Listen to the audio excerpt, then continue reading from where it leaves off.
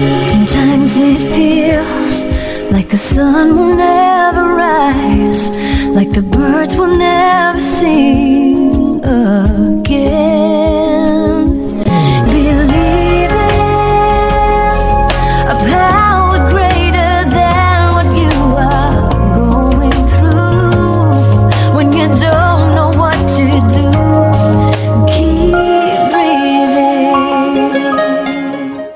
That's right. When you don't know what to do, just keep on breathing. From beautiful Acapulco, Mexico, in paradise here. Welcome to all my listeners out there in Radio Land. I'm Dave, the Caregiver's Caregiver, at caregiverdave.com, along with my lovely co-host, former mayor of a California beach town and best-selling author, Debbie Peterson. And we're both in beautiful Acapulco, just enjoying the sunshine and what else are we enjoying, Debbie? Besides the sunshine. The company. Each other's company, yes. and our hosts, yes.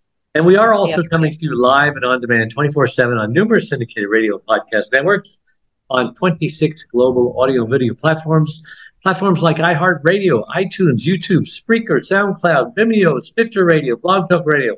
Oh my gosh, I won't bore you with the list. It goes on and on.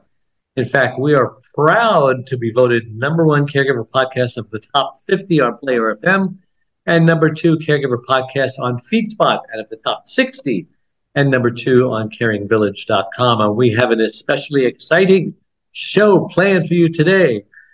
Carline Cadet Francios, she's French if you didn't know, the first generation businesswoman empowering aspiring individuals in their assisted living journey.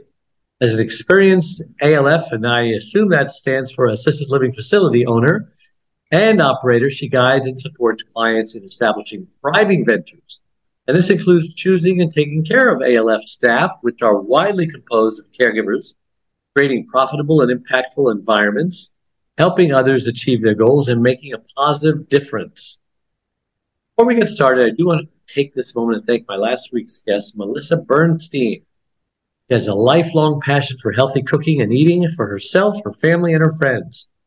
And just a reminder, you can watch or listen to that interview along with all our other interviews, especially this one here, on our website, caregiverdave.com, or any of the other 26 global networks that I mentioned earlier. All right, enough of that. Carline, so great to have you on the Caregiver Dave show. Thank you so much for having me. It's our pleasure. And I always like to ask my guests just who is Carline Cadet Francios, and why was she placed on this earth? Yes. So my journey started when I had an itch for people. I'm one of those people that just love people. And looking back, I didn't realize that all the jobs that I've had, they were always some type of customer service jobs where I was in front of someone speaking or helping. I ended up serving at the Broward Sheriff's Office for about 10 years, wow. Almost 11 years. I was Sergeant Cadet Francois. I didn't have enough time for my little ones. So I decided that I needed to find something else that would give me a little bit more time to be mom in chief at the house. So that's how I ended up in the assisted living realm.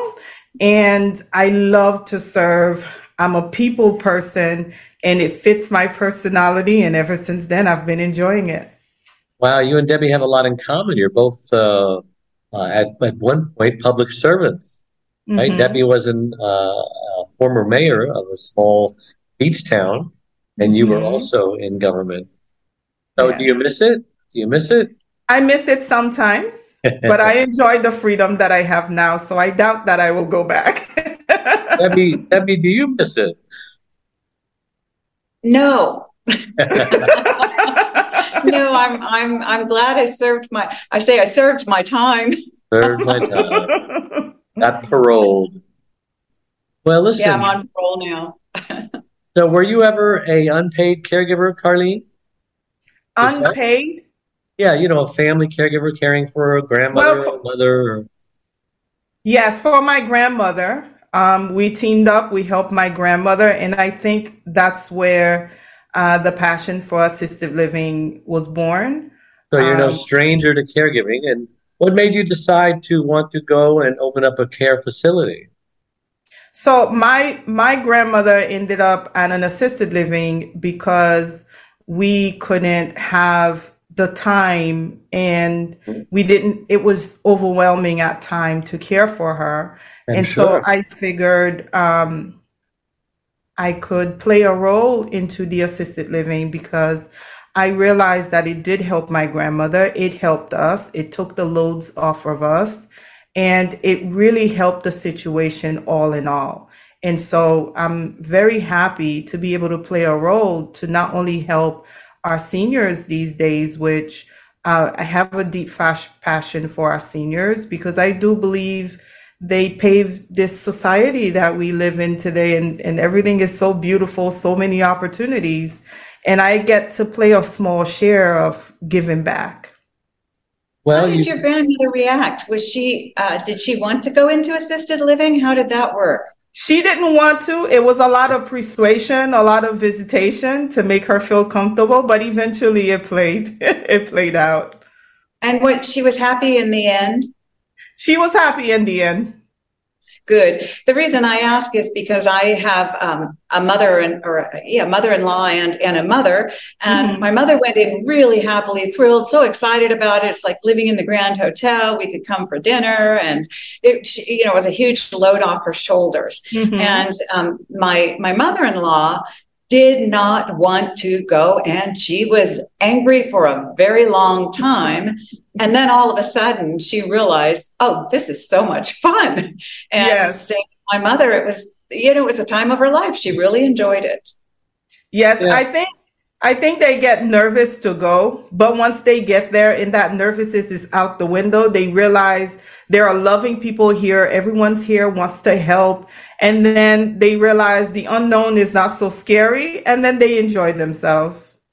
It seems like you're pretty. I thought you might have. I wondered if what you can do to help people realize that it's going. I don't know if there's any way to make that transition easier, but you probably have some thoughts on it. I do. Can everybody hear me okay? Yes. Okay. So it seems like you are a very brave woman, because you just jumped from the caregiving role into, well, I think I'll open up a care facility or an independent living facility, because, I put my grandmother in one. How hard could it be, right? What were you thinking? And is your grandmother in your facility or not? Passing away. But yes, you're very right. I am very brave. I'm one of those people that think about what I want to do and see the difference that it can make both in my lives and other people's lives. And I jump head first and figure it out.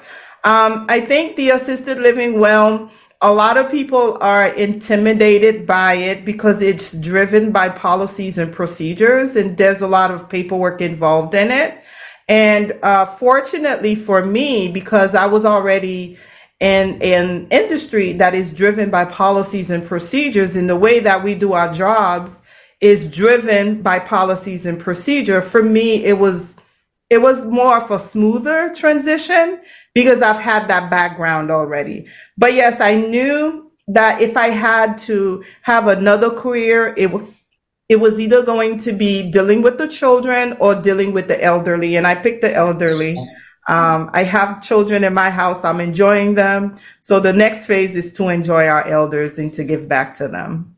So what was the timing? How long after your mother went into a facility did you open yours? A few years. Probably a good 5 years. Was she still alive? Was she still alive at that point when you opened yours? No, she was not. She was not. She had already passed away for a few years. Yeah. So she ended up passing away, I want to say about a year after she went into assisted living. Okay. Did you open your own from scratch, or did you buy an existing one? So I opened one from scratch. Wow. And I was fortunate enough to have the funds. Very brave. It gets a little frustrating dealing with the contractors in the cities and all that stuff. But what city are you in? I'm just curious. I am at the city of Fort Lauderdale in Broward County. Well, it's a great place for It's called caregivers. Everybody comes and retire down here. Yes, great And retirement community. I came to it from training as a certified nursing assistant when my parents got older, and I wanted to know how to take care of them. So I worked in a care facility, but it was more a nursing home type facility than an assisted care facility. And a couple of things I'm curious about. How do you handle? Obviously, you don't have the nursing background, policies and procedures. So I don't have the nursing background. However, part of our requirements is that we have a doctor which provides that nursing and that medical experience in the care for our patients. What they do is they come in at least twice a month. They also come in upon call. If the doctor cannot come, he sends his nurse, he sends his whoever he wants to send that would provide that care. That's how that works. So technically, I don't have to have that experience because I don't provide that care. All of that care, like the dietitian, the doctor, even people, the podiatrist that cut the toenails, for example, all these people come in to provide the care that our seniors need. Wow, usually our shows are geared toward the unpaid family caregiver, but other caregivers, paid caregivers who work for themselves or work for agencies, listen to our show as well. And this specifically is a show for them because a lot of people don't think that paid caregivers are as dedicated to the job or get depressed if their loved one dies, but they actually do, don't they? They're very devoted. They do. I can tell you from my experience, they do. And a lot of times our paid caregivers become a little bit more disgruntled because they are treated like crap. I get that a lot from feedbacks from people that calls me for jobs. I like to ask them why they want to leave, what's the reason, how long they've been here. And one of the reasons that they always want to leave, it's not because they want more pay, it's because of how they're treated. They're either overworked or they being treated disrespectfully. And they're very your place is different. People. How do you treat your people differently? Of course. I make sure they feel appreciated. I make sure they feel that they are part of the team because I can preach that you're part of the team all day long. Until the minute you feel you're part of the team, I'm just spitting out air. So little things like, for example, I make sure I ask for feedbacks. If I'm doing something wrong, it's okay to tell me. If I said something, if I did something, give me feedbacks. Feedbacks giving is one of the biggest methods that I use to make sure my staff feel appreciated, along with other things that I can talk about if you would like. So what are those other things? For example, we celebrate birthdays. We give gift cards, specific places for a massage, for example, because they work very hard. And if I just give a Visa gift card to anything, it might go towards groceries and other things. Just a simple massage, a gift card to a specific massage place, it makes a huge difference. And giving feedbacks. Oftentimes feedbacks doesn't always have to be positive, but I find that we are so prone to give negative feedbacks because we want the behavior to change. But once the behavior becomes positive, we don't give feedbacks to say, I did notice that you changed X, Y, and Z, and I thank you for it, and I appreciate you for it. Yeah. And one of the notes that you had sent to Dave was that the effects, talk about the effects of scarcity mindset and how it affects behavior. And I'm curious about, what are you talking about? Yes, I think sometimes we don't focus on the person's, we're not empathize enough because as a student from different backgrounds, and oftentimes we're not slowing down to realize this person have a reason why they did what they did, whether it's right or wrong. And instead of coming to say, oh, I need you to correct this right away. Slowing down and finding out why they did what they did helps everyone, because now you have an insight. Next time you have that same behavior, you have another insight as to how you can correct that behavior. So you don't run around saying, I'm too busy, I don't have time. You look at the benefit of chasing it up rather than just criticizing it.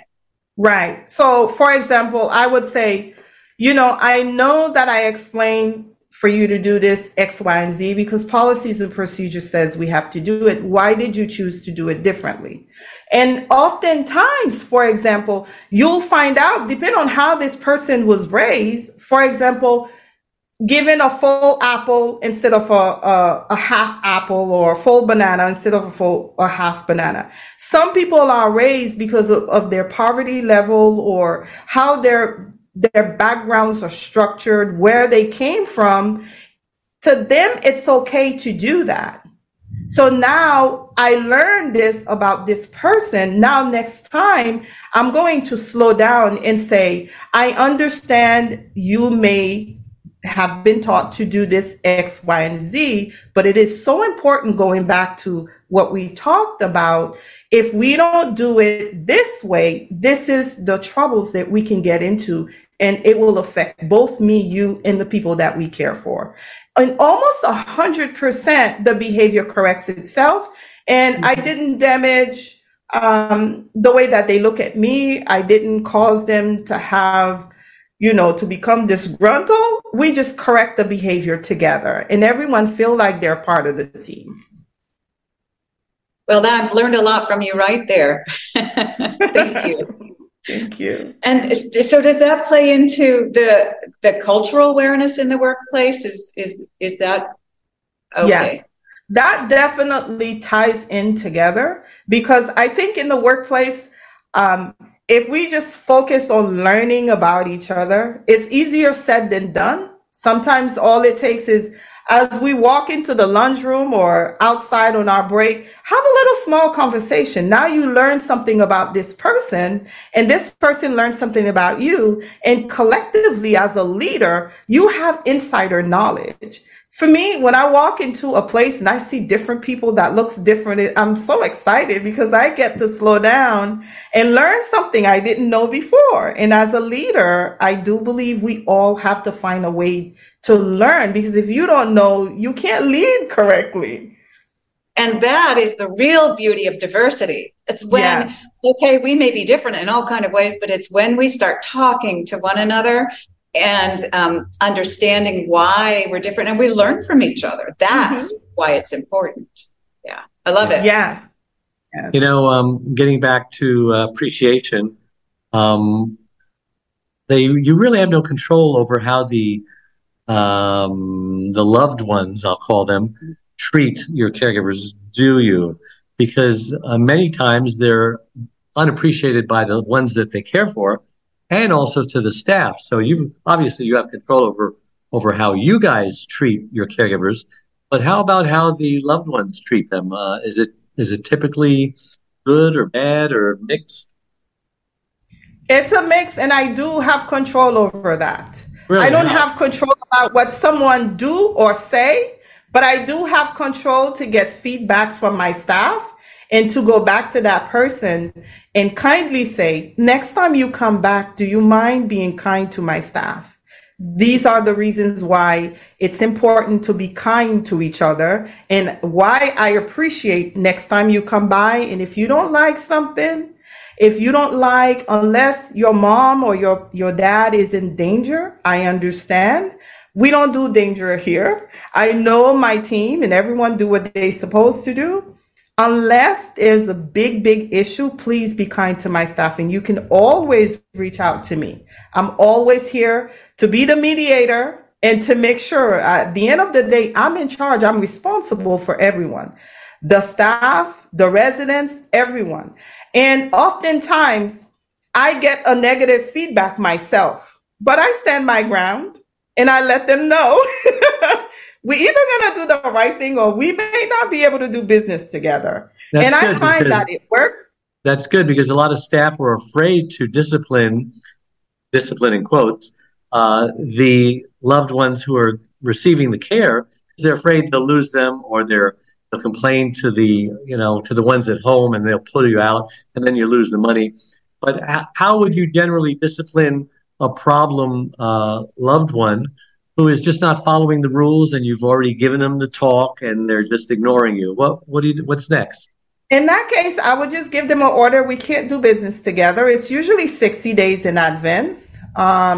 But progressively, hopefully it never gets to that part. I've never had to give that 60 days notice because of disrespectful and rudely behaviors. But if it came to that, that's what I would do. Because honestly, I want to be able to know that my staff are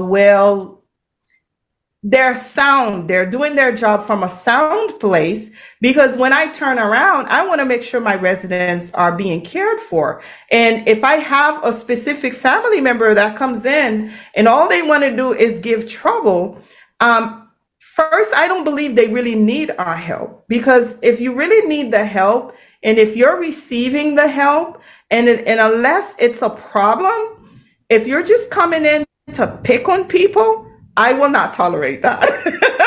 Like I have a zero tolerance for that. That's good. Your caregivers know that you have their back, and that's very, very good. Oh, yeah, they do. Mm-hmm. Okay. And they have yours. And it works. It's mutual. It can be mutual. One of the things that we used to say, and I'm probably preaching to the converted here, but often all it took was saying to a patient, or a guest or client, or however you call them, we would say, when you do that, it really hurts my feelings. And sometimes that was all it would take, is letting them know that what they were doing made us feel bad. And it would stop it. Yes. We have one client, for example, that have moments. And then later on, she'll come down and she'll apologize. So I will tolerate more of moments from my clients, because I know a lot of times they don't mean what they're doing. They don't fully understand the effect of it. A lot of it is just symptoms of what they're going through, and I can only imagine how they feel. So I'm more patient with that. And my staff are more patient with that. But for someone who should be in a sound place, or who don't need assisted living, I look at it differently, because I know we all have different things going on. Some people may have mental health issues. Some people may have had a very bad day. There's many reasons why. And some people are just straight rude and disrespectful individuals. And, there are many reasons why someone could be having a hard day, and they come in and they act a certain way. My approach is always to communicate about it. And I set my expectations. We all need money to live a good life, but some money is just not worth it. So what about the problems in facilities with minorities? And do you have those same problems? So in my facility, I have heard issues with minorities in the workplace. And part of the reasons I like to talk about it, because I want our caregivers to know that even though you may not work for me, I want to bring awareness to it, because assisted living is driven by minorities. The caregivers, people who are doing the care, who are providing the day-to-day.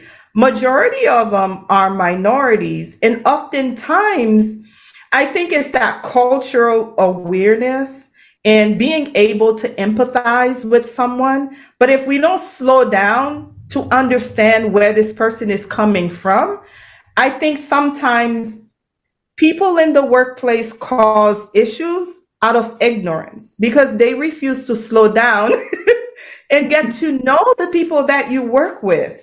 Right. And, oftentimes they feel they are underappreciated, because they feel they don't have a voice, because no one takes the time to ask them, how you're doing, how is your day?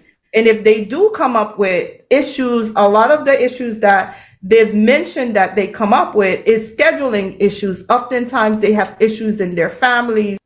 Trainings need to be done when it comes to the culture awareness in the workplace. We would think this is 2023 and we would all know, right? But that is far from the truth. So do you have a multicultural staff, Filipino, Hispanic, Black, and Latin America? I mean, is it pretty mixed up? I don't, because I'm very small. I'm very small. And so, but I do bring the awareness to the people that I speak to when I'm represented somewhere, when I represent my facility. But if someone did apply for those positions, they would get them. But yes. So you want to talk about emotional intelligence, self-discipline, and self-control? Yes. I think it all ties down to it. I always assume that I don't know what's going on in someone's head. So it's probably because of my background. But I think another way to make sure that we give our best is to understand that different people operate from a different emotional space. And even though we may be old enough and should know better, a lot of people are not old enough emotionally. And so being emotionally aware, whether it's from a caregiver perspective or a leadership perspective or the family member that's coming in, plays a major role, because at the end of the day, you can quickly assess where that person is. And oftentimes, if you can quickly assess, you can choose to do or not to do something about it. But at least you know that you were able to assess the situation and realize, something is not right with this caregiver. Perhaps I should call someone else to replace her shift and let her know, hey, go home. You're still going to get paid. I know, some people might have to get the approval to do that, but at least you make sure you assess the situation and make the right choice. So being a voice to others, I like to say to our family members, if there's one listening, if you walk into an assisted living and you see that a supervisor is not treating a caregiver correctly, you can say something. You can either walk away to the caregiver and say, what was said to you was very sad and I'm sorry you had to hear that. That will make the caregiver feel, somewhat better, or let them know that someone actually cares. Now, to a caregiver or a family member comes in and it's either rude or disrespectful to you, you do have a voice. Bring it up to your supervisor. If your supervisor don't listen, bring it up to another staff who's probably more fierce than you are, that could bring it up, push it up even higher. But nonetheless, someone will help you find your voice. It's just that sometimes it's just taking the time to not just take it and to feel like if you're not strong enough to do something about it on your own, perhaps you can get with somebody else who's probably a little stronger than you are, that can push that issue up a little more than you can. So maybe there's some crazy people out there who actually want to open their own assisted living facility. Can you give them a step-by-step guide so they don't make the same mistakes perhaps you made, and make it a little easier? Because we do know there's a shortage of all kinds of facilities. Shortage of caregivers, shortage of everything. It's the caregiver tsunami, I say, that's coming. Too many people from the baby boomer generation who are getting older, need care, and not enough people to support it. What do we do? Yes. So what we do is we open good assistive living. The key word is good, yes. One that I wouldn't mind putting my cat in.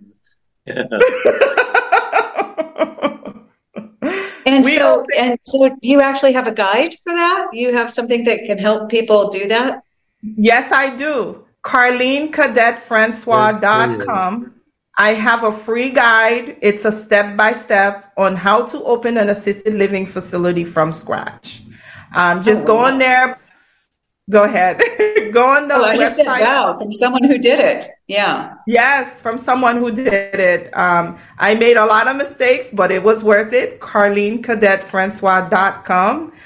Just put your name in your email. It would automatically download to your email. And I always preach for good assisted living.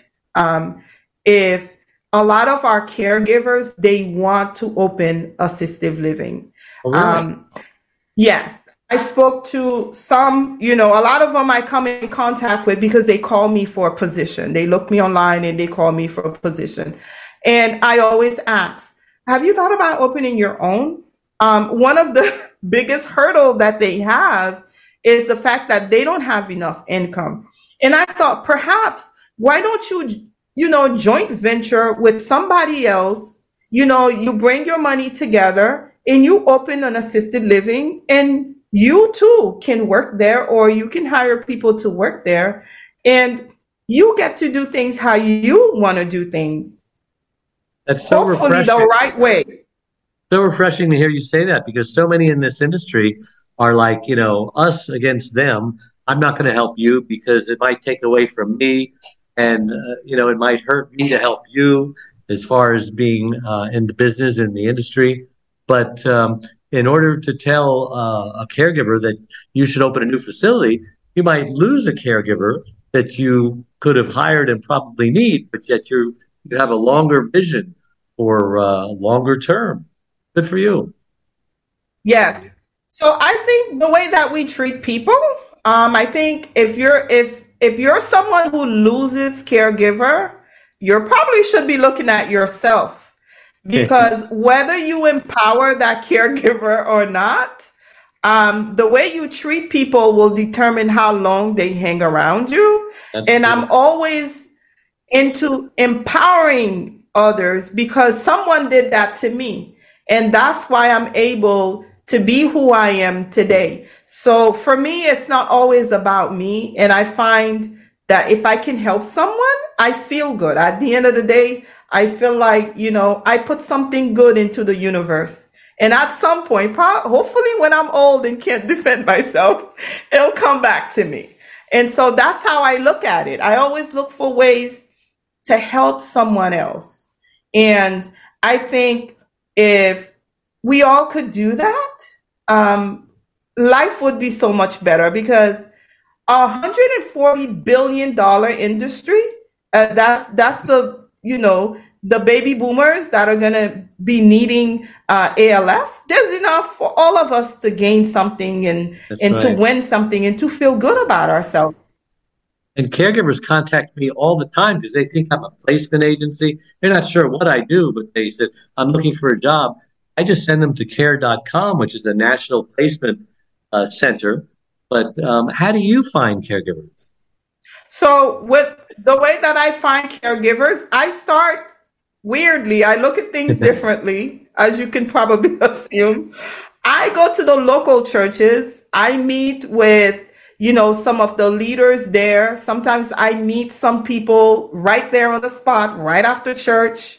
And I get to say, I'm looking for people for work. This is who I am. This is what I do. Give me a try. And if you like me, if you like my vibe, the way that I manage my facility, hang around. And oftentimes they do. Yes. So I needed some training myself to get into the business. So there's a lot of training involved. They need to be certified, and I help them with that.